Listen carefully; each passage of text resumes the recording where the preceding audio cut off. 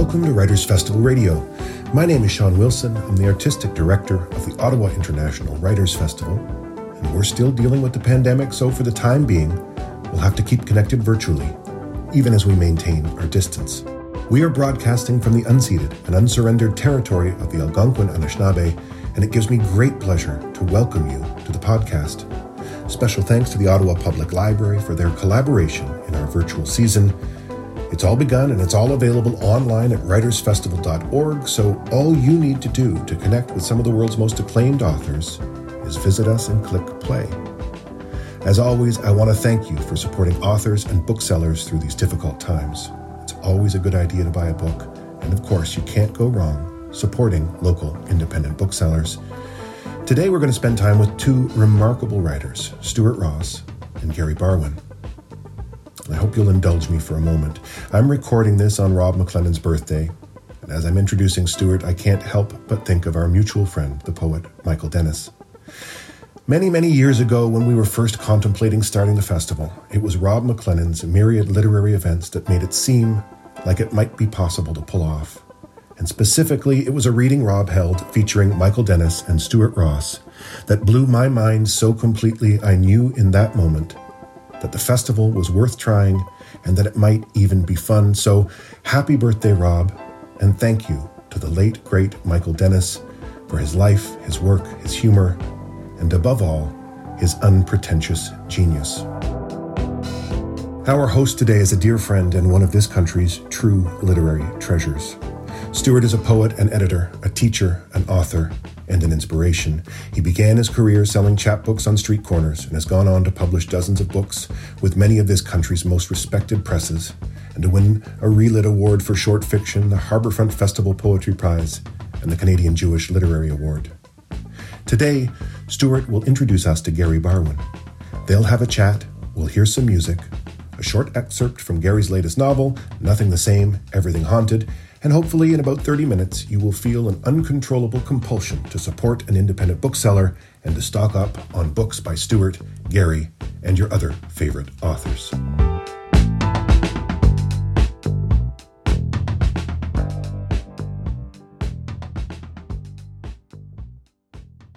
Hi there, I'm Stuart Ross on behalf of the Ottawa International Literary Festival, and this evening I am speaking to Gary Barwin, author most recently of Nothing the Same, Everything Haunted, the Ballad of Motul the Cowboy from Random House, Canada. And full disclosure, I've known Gary for about 35 years. We've collaborated on all sorts of things, and it's a real pleasure to talk with you tonight, Gary, in this rather formal way. Why, Mr. Ross, I am charmed that I have had this opportunity to discuss literature with you, sir. It is strange. Gary's a writer, he's a composer, he's a sound poet, he's a musician, he's a visual artist, and he's the author of 25 books of poetry and fiction and books for children. His recent best-selling novel, Yiddish for Pirates, was the winner of the Stephen Leacock Award for Humor, as well as the Canadian Jewish Literary Book Award and the Hamilton Literary Award. This book was also a finalist for both the Scotiabank Giller Prize and the Governor General Literary Award for Fiction. He's also recently the author of For It Is a Pleasure and a Surprise to Breathe, New and Selected Poems, an incredibly eclectic, colorful, and trademarkily Gary wild book of poetry from Hamilton's. What press was that again? Woolsack and Win. Back and Win. Gary has a PhD in music composition.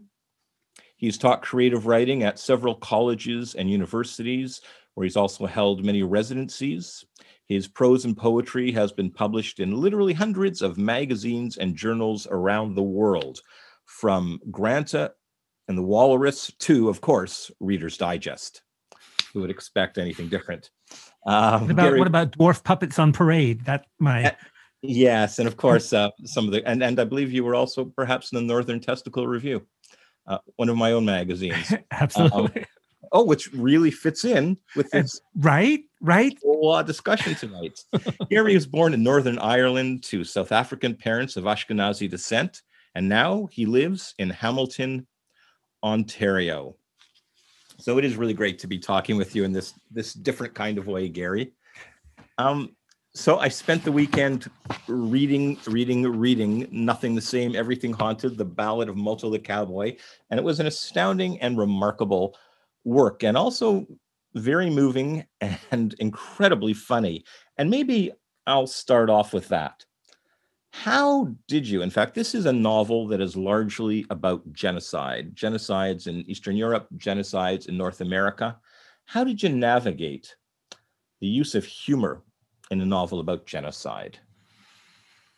I mean, really, what could be more funny, right, than the death of millions of people? It is tricky, and I guess I take humor to be, I like to say it's like a great human technology for getting through, for surviving, for leavening horror, for having agency in a situation. If you can somehow tell a joke about something, no matter how horrific your situation, you're the one telling the story.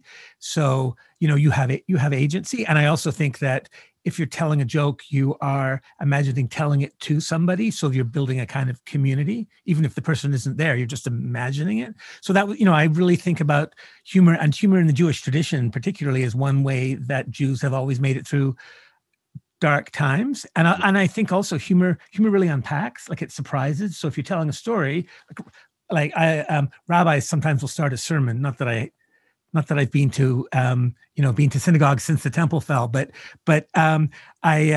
rabbis will start, they'll start by a joke, which then unpacks some way of looking at something differently. It's because but almost by its definition, humor like pulls a rug out from underneath you, and you have to then re-examine things. And so for me, it's actually a really good way of telling difficult stories. And also, I think in this case, there have been lots of, it's not like there've been lots of stories about the Holocaust, and it's easy for them to kind of calcify into like this. There's an official version, and and it doesn't. You don't organically respond to it in the very human way that you should. So for me, by destabilizing the whole thing, it maybe can make it more present, surprising you. So while you're dealing with this, while you're maybe unsettled by the jokes, or you're laughing at the jokes, or you're surprised that you're laughing at the jokes in this, meanwhile it leads you into thinking about this more difficult thing in a kind of fresh way. Did you ever worry that people reading this might go, "Hey, why is he making all these terrible, hilarious puns in this book?" Yeah, of the Holocaust? I did. But I guess, there's a tradition of jokes about, of tellings of the Holocaust using humor in a whole variety of ways from quite far back. And again, there's that Jewish tradition. But also, I hope that it's apparent. There's some quite horrendous things that happen that that have happened that I recount. So I hope I'm thinking rather that the humor helps you through reading this difficult stuff. It's both hopefully moving and shocking, but then you also get a bit of a break and get some humor. Like the characters themselves are restoring themselves through humor, and I hope the reader is also gets a break. They can also sit back and they can step back. There's something funny, and then although I do think it's kind of it is sort of interwoven. Even the Yiddish saying. Something like a man plans and God laughs. Yeah. There's that okay, how can we account for this horror? What do we think of? How is the world like this? Like it's some grim, dark joke, and we can either give up in despair, or we can find some kind of humor, or some kind of way to move through, and maybe some dark irony of the whole, thing, I think. It really, really worked for me. And it also did, for me, create a kind of uneasiness. And I think that was wholly appropriate for a book with content of this nature. It gave all these kinds of textures that I didn't expect. And I thought it was beautifully done in that way. Thank you. I also, sorry. Yeah, go ahead. I was just going to say, I once had a talk with Drew Hayden Taylor, the Indigenous writer, and who also is a humorist and has written an anthology of Me Funny of Indigenous humor. And we had this great talk about how Indigenous people, as well as Jews, have a certain approach to using humor to deal with difficult things. And my book deals with Indigenous things too, although, I mean, I'm not really making jokes about in that. I'm keeping to my own, to Jewishness, but just that is something that oppressed people in difficult situations use as a way of dealing with it, Indigenous people as well as Jews, which I thought was really interesting. Well, that brings me to a question I had here, which was, is that in fact what prompted you to bring North American Indigenous characters into this story of Eastern Europe during the Second World War? Well, what prompted me really was I was thinking a lot about me as a Canadian writer and what I should write about, like what in terms of what is important to discuss. And I felt a real responsibility. I'm going to spend some years writing a novel. Like I want to write about something that is pressing to me, that's something that needs to be talked about. And so the situation or the genocide of Indigenous people and was something that I really wanted to address, but I wanted to be careful not to tread in areas that's not my story to tell. I'm working as an ally, not as someone who's experienced it or as a witness. And also, I was really thinking a lot about my own past, my own family's past, and having spoken to some or listened to some Indigenous writers speaking, Indigenous writers were talking about people looking back on settlers, looking back at their own heritage and really looking to kind of the sources of your own culture, as well as also discussions of intergenerational trauma. And I was really thinking about it as I thought more about my family and thinking about intergenerational trauma. My family, my grandparents all managed to get out of Eastern Europe before the Holocaust, but the rest of the family didn't. And so they lived with this. I know that we've talked about this in regard to your family. I know it's the case of lots of Jews. They deal with this shadow over their history and over, and their way in the world. So when I thought a lot about intergenerational trauma, and then I found out that as I was doing some research, that in fact Hitler had actually modeled some of the things that some of the Holocaust, specifically after techniques used against Indigenous people in North America, which was, horrifying. And that coupled with his favorite books were these Westerns written by this German Karl May, which valorized Indigenous people. So both those things, right? So like Indigenous people as these sort of warriors. In the book, I call them noble cabbages, or making fun of them as, or Germans who are imitating Indigenous people are noble cabbages. But it was really the noble savage trope that Hitler ascribed to, but also that idea of, a manifest destiny and clearing the West, making room for people, making room for moving Indigenous people or killing them, and making room for settlers. In Eastern Europe, they were pushing people or killing them in Eastern Europe, in Poland and in the Baltics. So, I mean, it's sort of an exact parallel, and it was an explicit parallel that Hitler made. So it made perfect sense to connect the two, to explore that. So my character is obsessed with Westerns, like many people would have been or were about, since Karl May started writing in the late 19th century, but still still now there's Europeans who dress up as Indigenous people and go to these fake powwows and it's kind of it's astounding for us as North Americans that people could still sustain such. It really is. About halfway through the book, I went, I got to look up some of this stuff. Is this for real? Again, is Gary actually making these things up, or are these things for real? And I was so astounded to find so many things that actually surprised me were real. And I've got to ask you, I mean, you must have done so much research. I'm a writer who, if I have to research things, I just don't. I just make shit up. But you obviously researched. And did you read any Karl May's books? I did, yes. I got a big English translation of a whole bunch of them, and I read most of it. I kind of got bored after a while, or frustrated or whatever. But yeah, I mean, it was, remarkably familiar in terms of all the tropes of, indigeneity that Europeans imagined, and that I remember as a kid watching Westerns, right? A little Irish boy watching Gunsmoke or whatever, right? Watching, Westerns. Although what's interesting is Karl May, more than most Westerns, which have indigenous people, as they're the bad guys. In Karl May, they were these noble warriors, and this German settler guy joins them and as a blood brother and goes with them, and so in fact they're the heroes. So it's a different take on the Western. It's not cowboys and Indians as the old. Right. The indigenous people are, though they're stereotyped. They're definitely a noble savage stereotype, but they are ostensibly noble, which is why I think Germans and other Europeans that's why they cosplay and dress up as indigenous people in this stereotype version of it, rather than maybe dressing up as cowboys. Yeah, well, that was when I first started looking things up, was when Motul stumbled upon the encampment of Indianers. Okay. So here's a story that Drew Hayden Kaler told me. He did this really great CBC documentary about indigenous people called Finding Winnetou, or I think that's what it's called.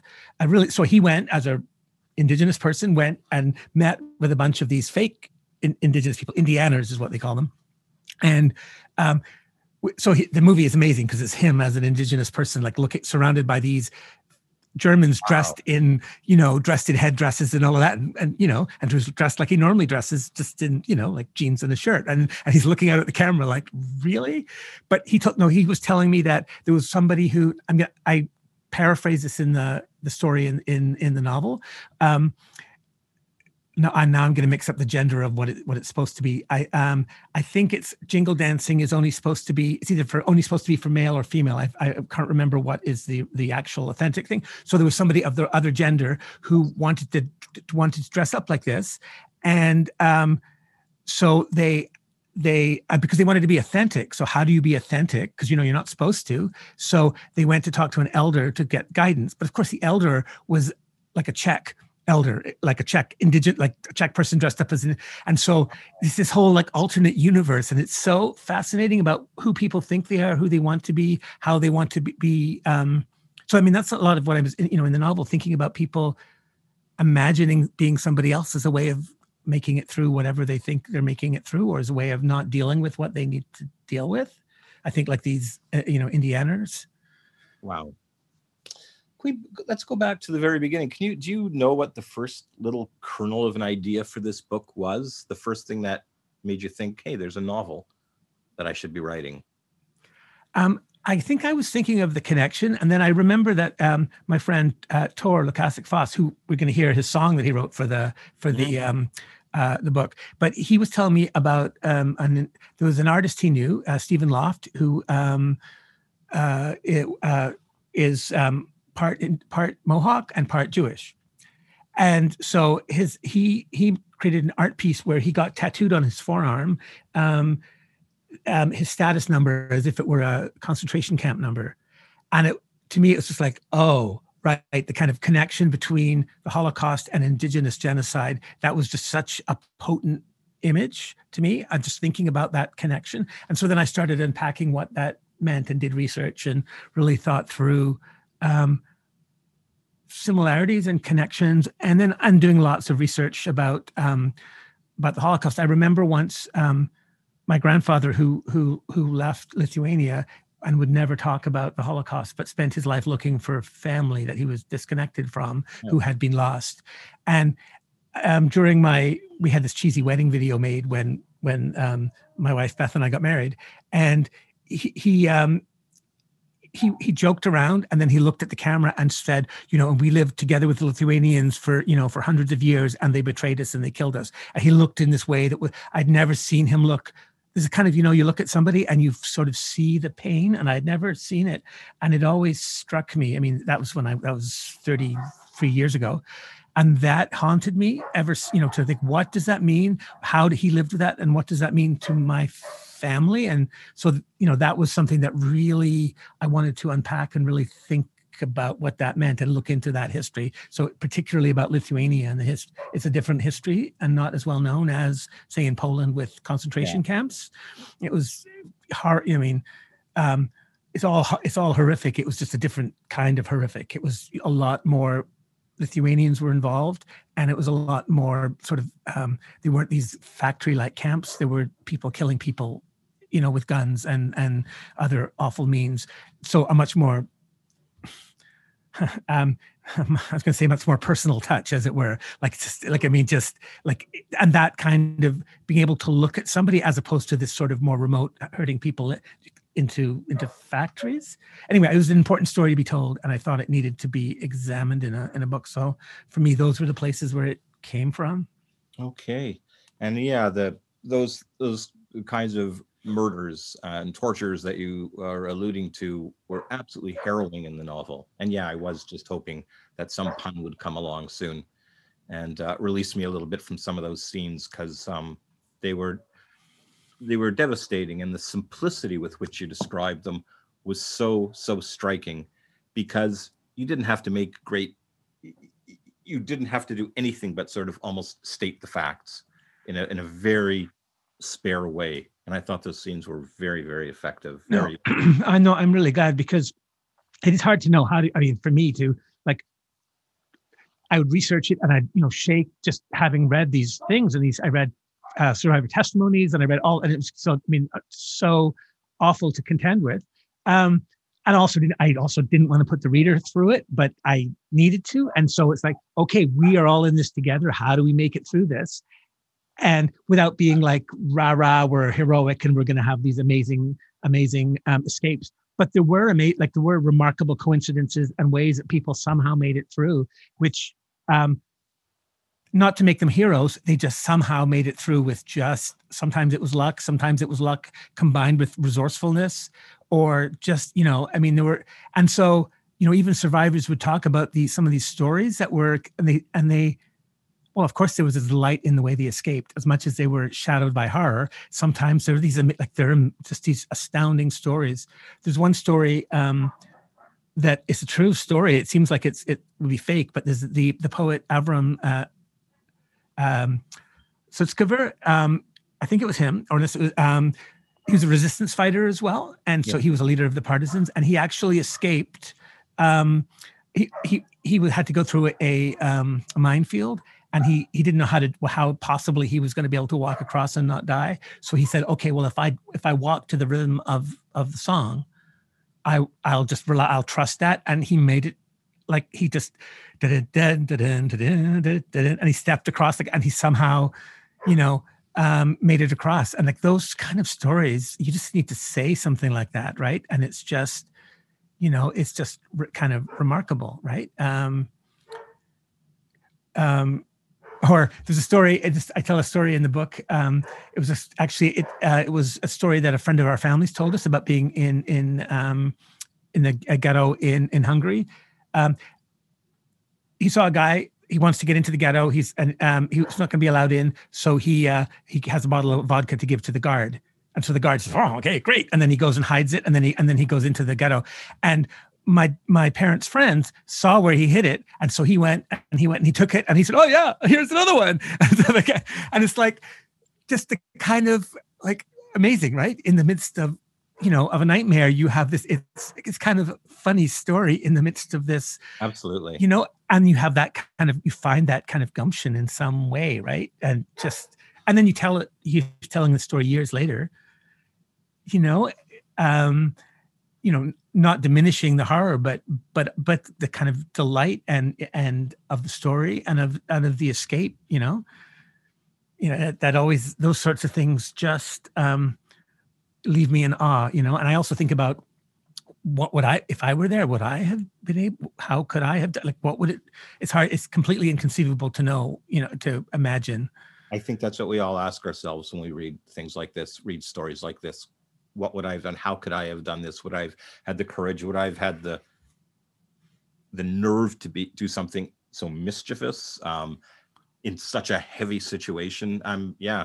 Right. But people did, ordinary people. I mean, yes, there were people who were like leaders of the partisans, but there were also people who were just people who just sort of found, I don't know. I was thinking about sometimes Beth has nightmares and she shrieks in the night, just general nightmares.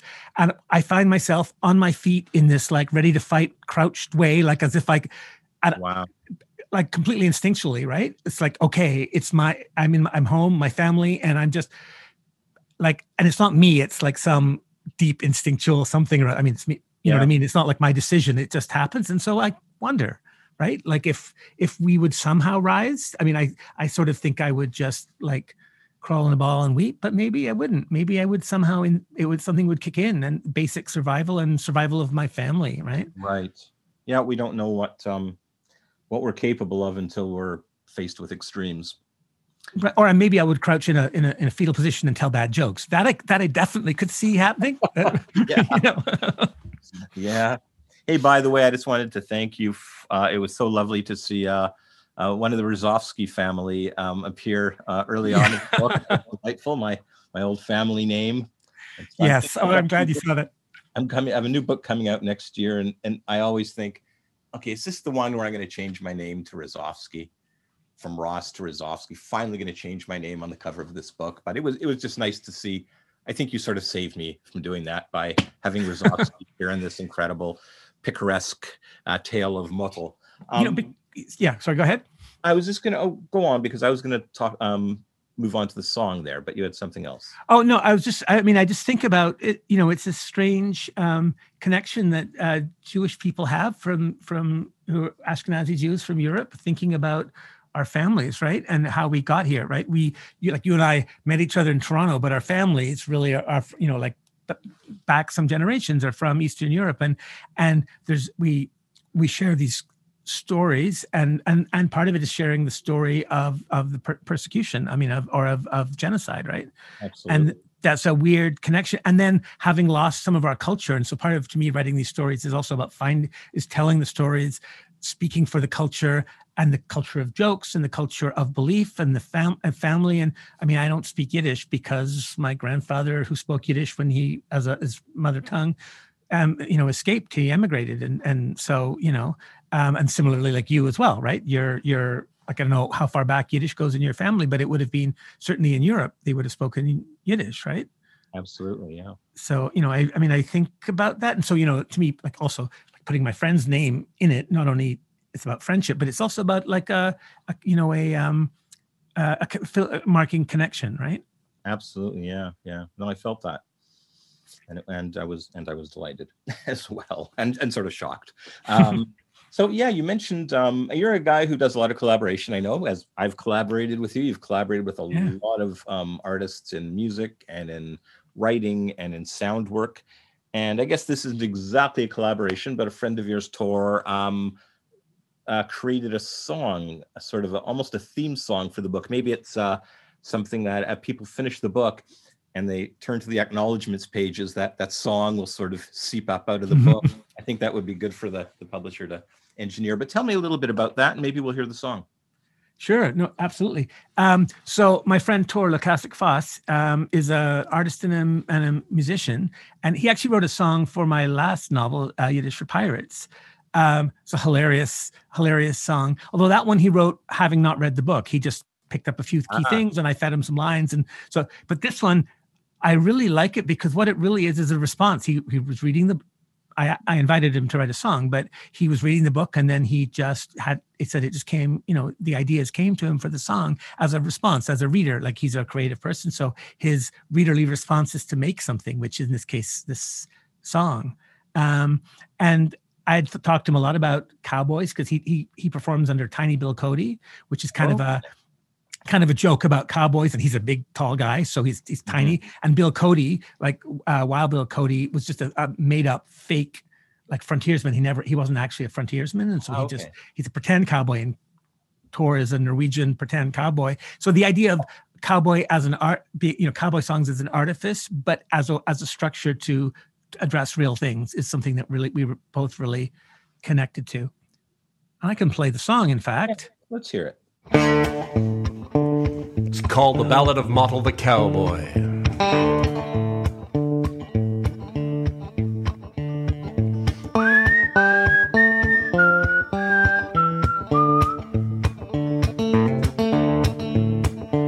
I'm without a set of stones,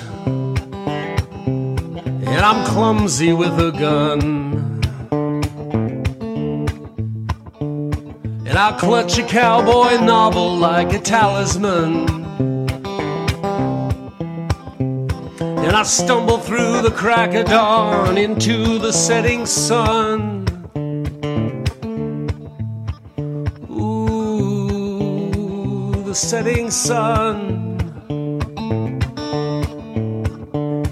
And I wear another's clothes, and I lean on those who'll hide me. And I can barely stand or sleep from all the worry down inside me. For the names of all my people, I can only whisper quietly.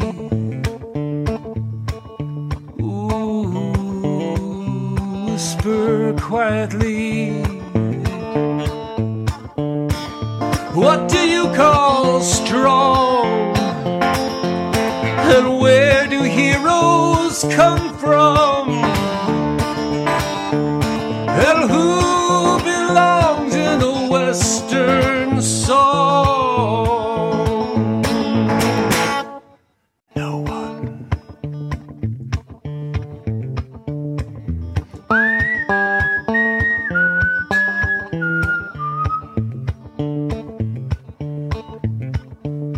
Every day, a bloodied field.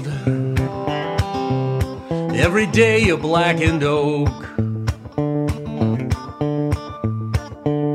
No fire to warm these hands, just dirty smoke.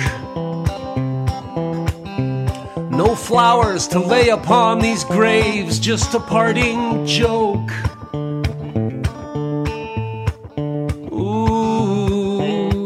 Passing joke. What do you call strong? And where do heroes come from? And who belongs in a cowboy song? No one.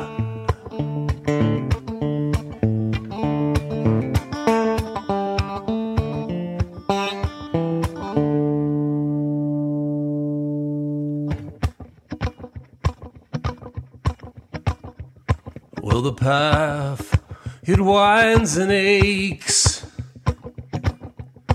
across the passing years. Well, the darkness, it subsides only to reappear. And all of it reminds me the reason why I'm here. Ooh, persevere. Ooh, persevere.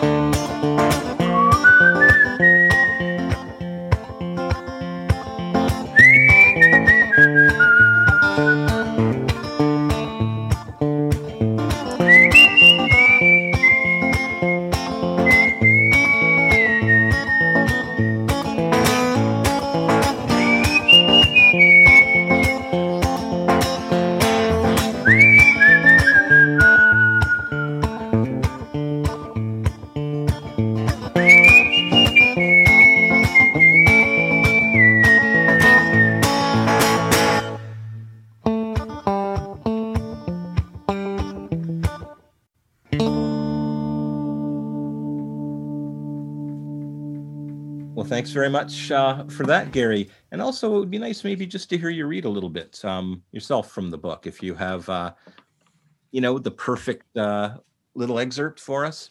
Sure. No, I would love to. So it's set in Vilnius, or Vilna in Yiddish, which city, biggest city in Lithuania.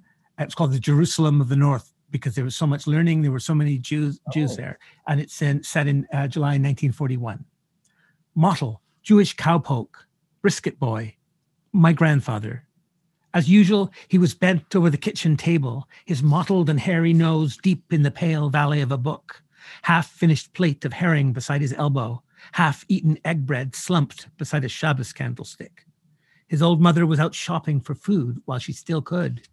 So, this Mottle, was he a reader? If the world was ending, He would keep reading. The world was ending. He was still reading. So, what was this book he had to read despite everything? One of the great westerns of the American frontier, of course, even though he knew that Hitler adored them.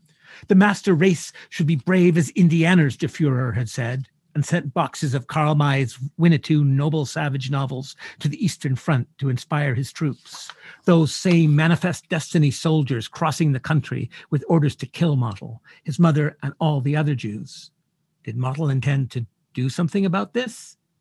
Yes. He would sit at the table, his schlumpy jacket turned up at the collar, his hat like a shroud of mice askew on his sallow head, and read.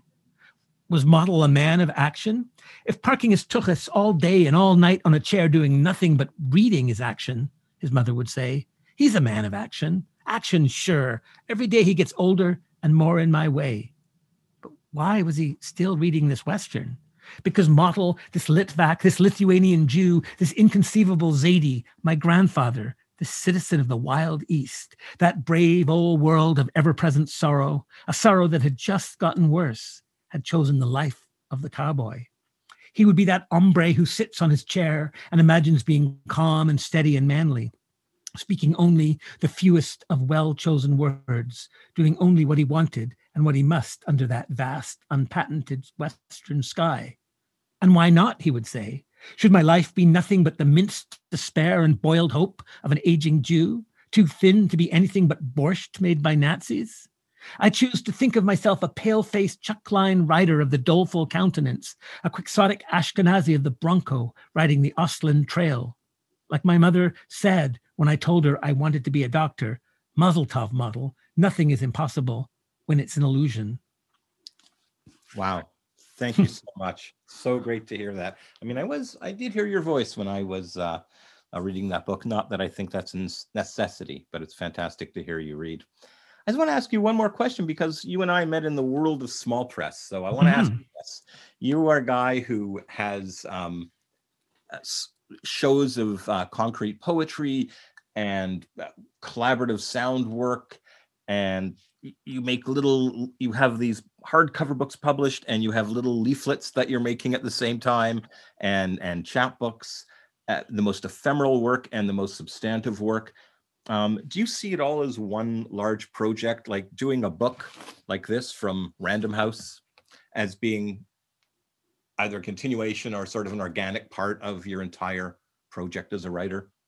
No, I do. I mean, I don't really see a difference. I mean, there's all sorts of things I like to try as a writer. And I think, obviously there's different things that work better. Some things are better for small press, or they're little visual poems that work as some little artist book that, is supposed to be small and tiny and in a small edition. That's part of what it works. And it finds the people who are interested in that. Some things like this novel are sort of for a broader distribution and go to different places. So it's not only allows me different work and to try out different ways of writing, but it's also different ways of addressing different audiences, but also different ways of addressing audiences. So, some visual art piece in a gallery, or some, little leaflet. The audience, the reader for it, interacts differently with it and thinks of the text differently than a book that you might, you could walk into, a big box store and find, right? It's different. And so to me, I want to try out many different kinds of writing, and I want to talk to many different kinds of readers, I guess. One thing I would say that a novel allows, which I find like this kind of a novel, is that, it has a broader readership. So for me, I really feel that I can enter the discourse more broadly. It's not a substitute for all that other stuff. I would never give that up talking to those people. But in general, people who aren't writers or aren't in the biz read these kind of novels. And that's something so lovely about that, right? Some guy walking down the street will come up and say, hey, I read your book and here's what I think, or this is how it connected to me, or this is why I thought it was terrible, whatever, but I'm just part of that discussion. And that's such a lovely opportunity. As so is going to some small press fair and going, oh man, I've been looking for something like this. This is so cool. Here's my leaflet. And that's also a lovely thing. And they're different. They're just so different, right? I really, really admire in you that in doing a book that's going to be published in a more conventional way for presumably a broader audience, that you remain absolutely as inventive as you are in your other writing, your other kind of work, and that it feels to me like you're going, what can I get away with? Quote unquote commercial buck. Yeah. It's so exhilarating to see. So thank you very much. It's been a wild thing to be able to interview you, to have this kind of a conversation with you. Oh, thanks so much, Stu. That was Stuart Ross, author of Motel of the Opposable Thumbs, in conversation with Gary Barwin about his latest novel, Nothing the Same, Everything Haunted. Our official bookseller is Perfect Books, and wherever you are right now, there's an independent bookseller nearby who would be more than happy to sell you some great books. Please take a moment to rate and review the podcast, and don't hesitate to recommend it to a friend. If you enjoy this episode or any of our virtual programming, please consider making a charitable donation. Your financial support will allow us to continue to bring you the world's most interesting authors and thinkers. This podcast is produced by Aaron Flynn, original music and sound engineering by Mike Dubé. Kira Harris is our program director, and I'm your host, Sean Wilson. I want to thank the Government of Canada, the Government of Ontario, the City of Ottawa, the Ontario Arts Council, the Canada Council for the Arts, Carleton University, and CBC for their ongoing support. Thank you all for listening.